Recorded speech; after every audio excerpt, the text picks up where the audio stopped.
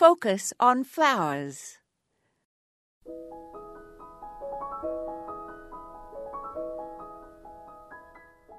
Whenever I look at my garden and it depresses me, I buy more mulch.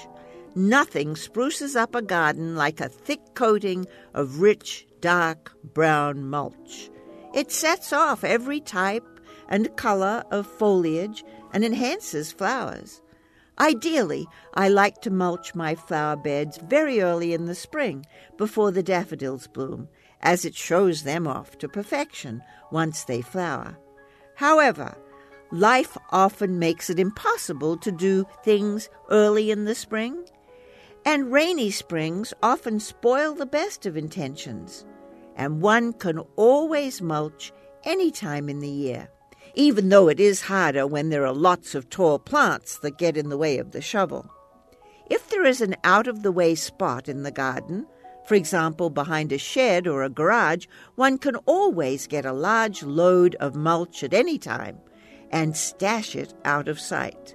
Then you can gradually mulch one bed at a time, starting with the ones that look the most scruffy or are the most visible from the street.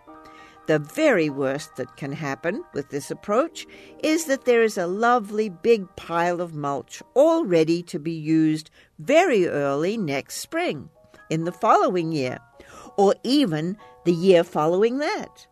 One can never feel guilty, just well prepared. After all, mulch that has already been paid for is like money in the bank. This is Moya Andrews, and today we focused on mulch.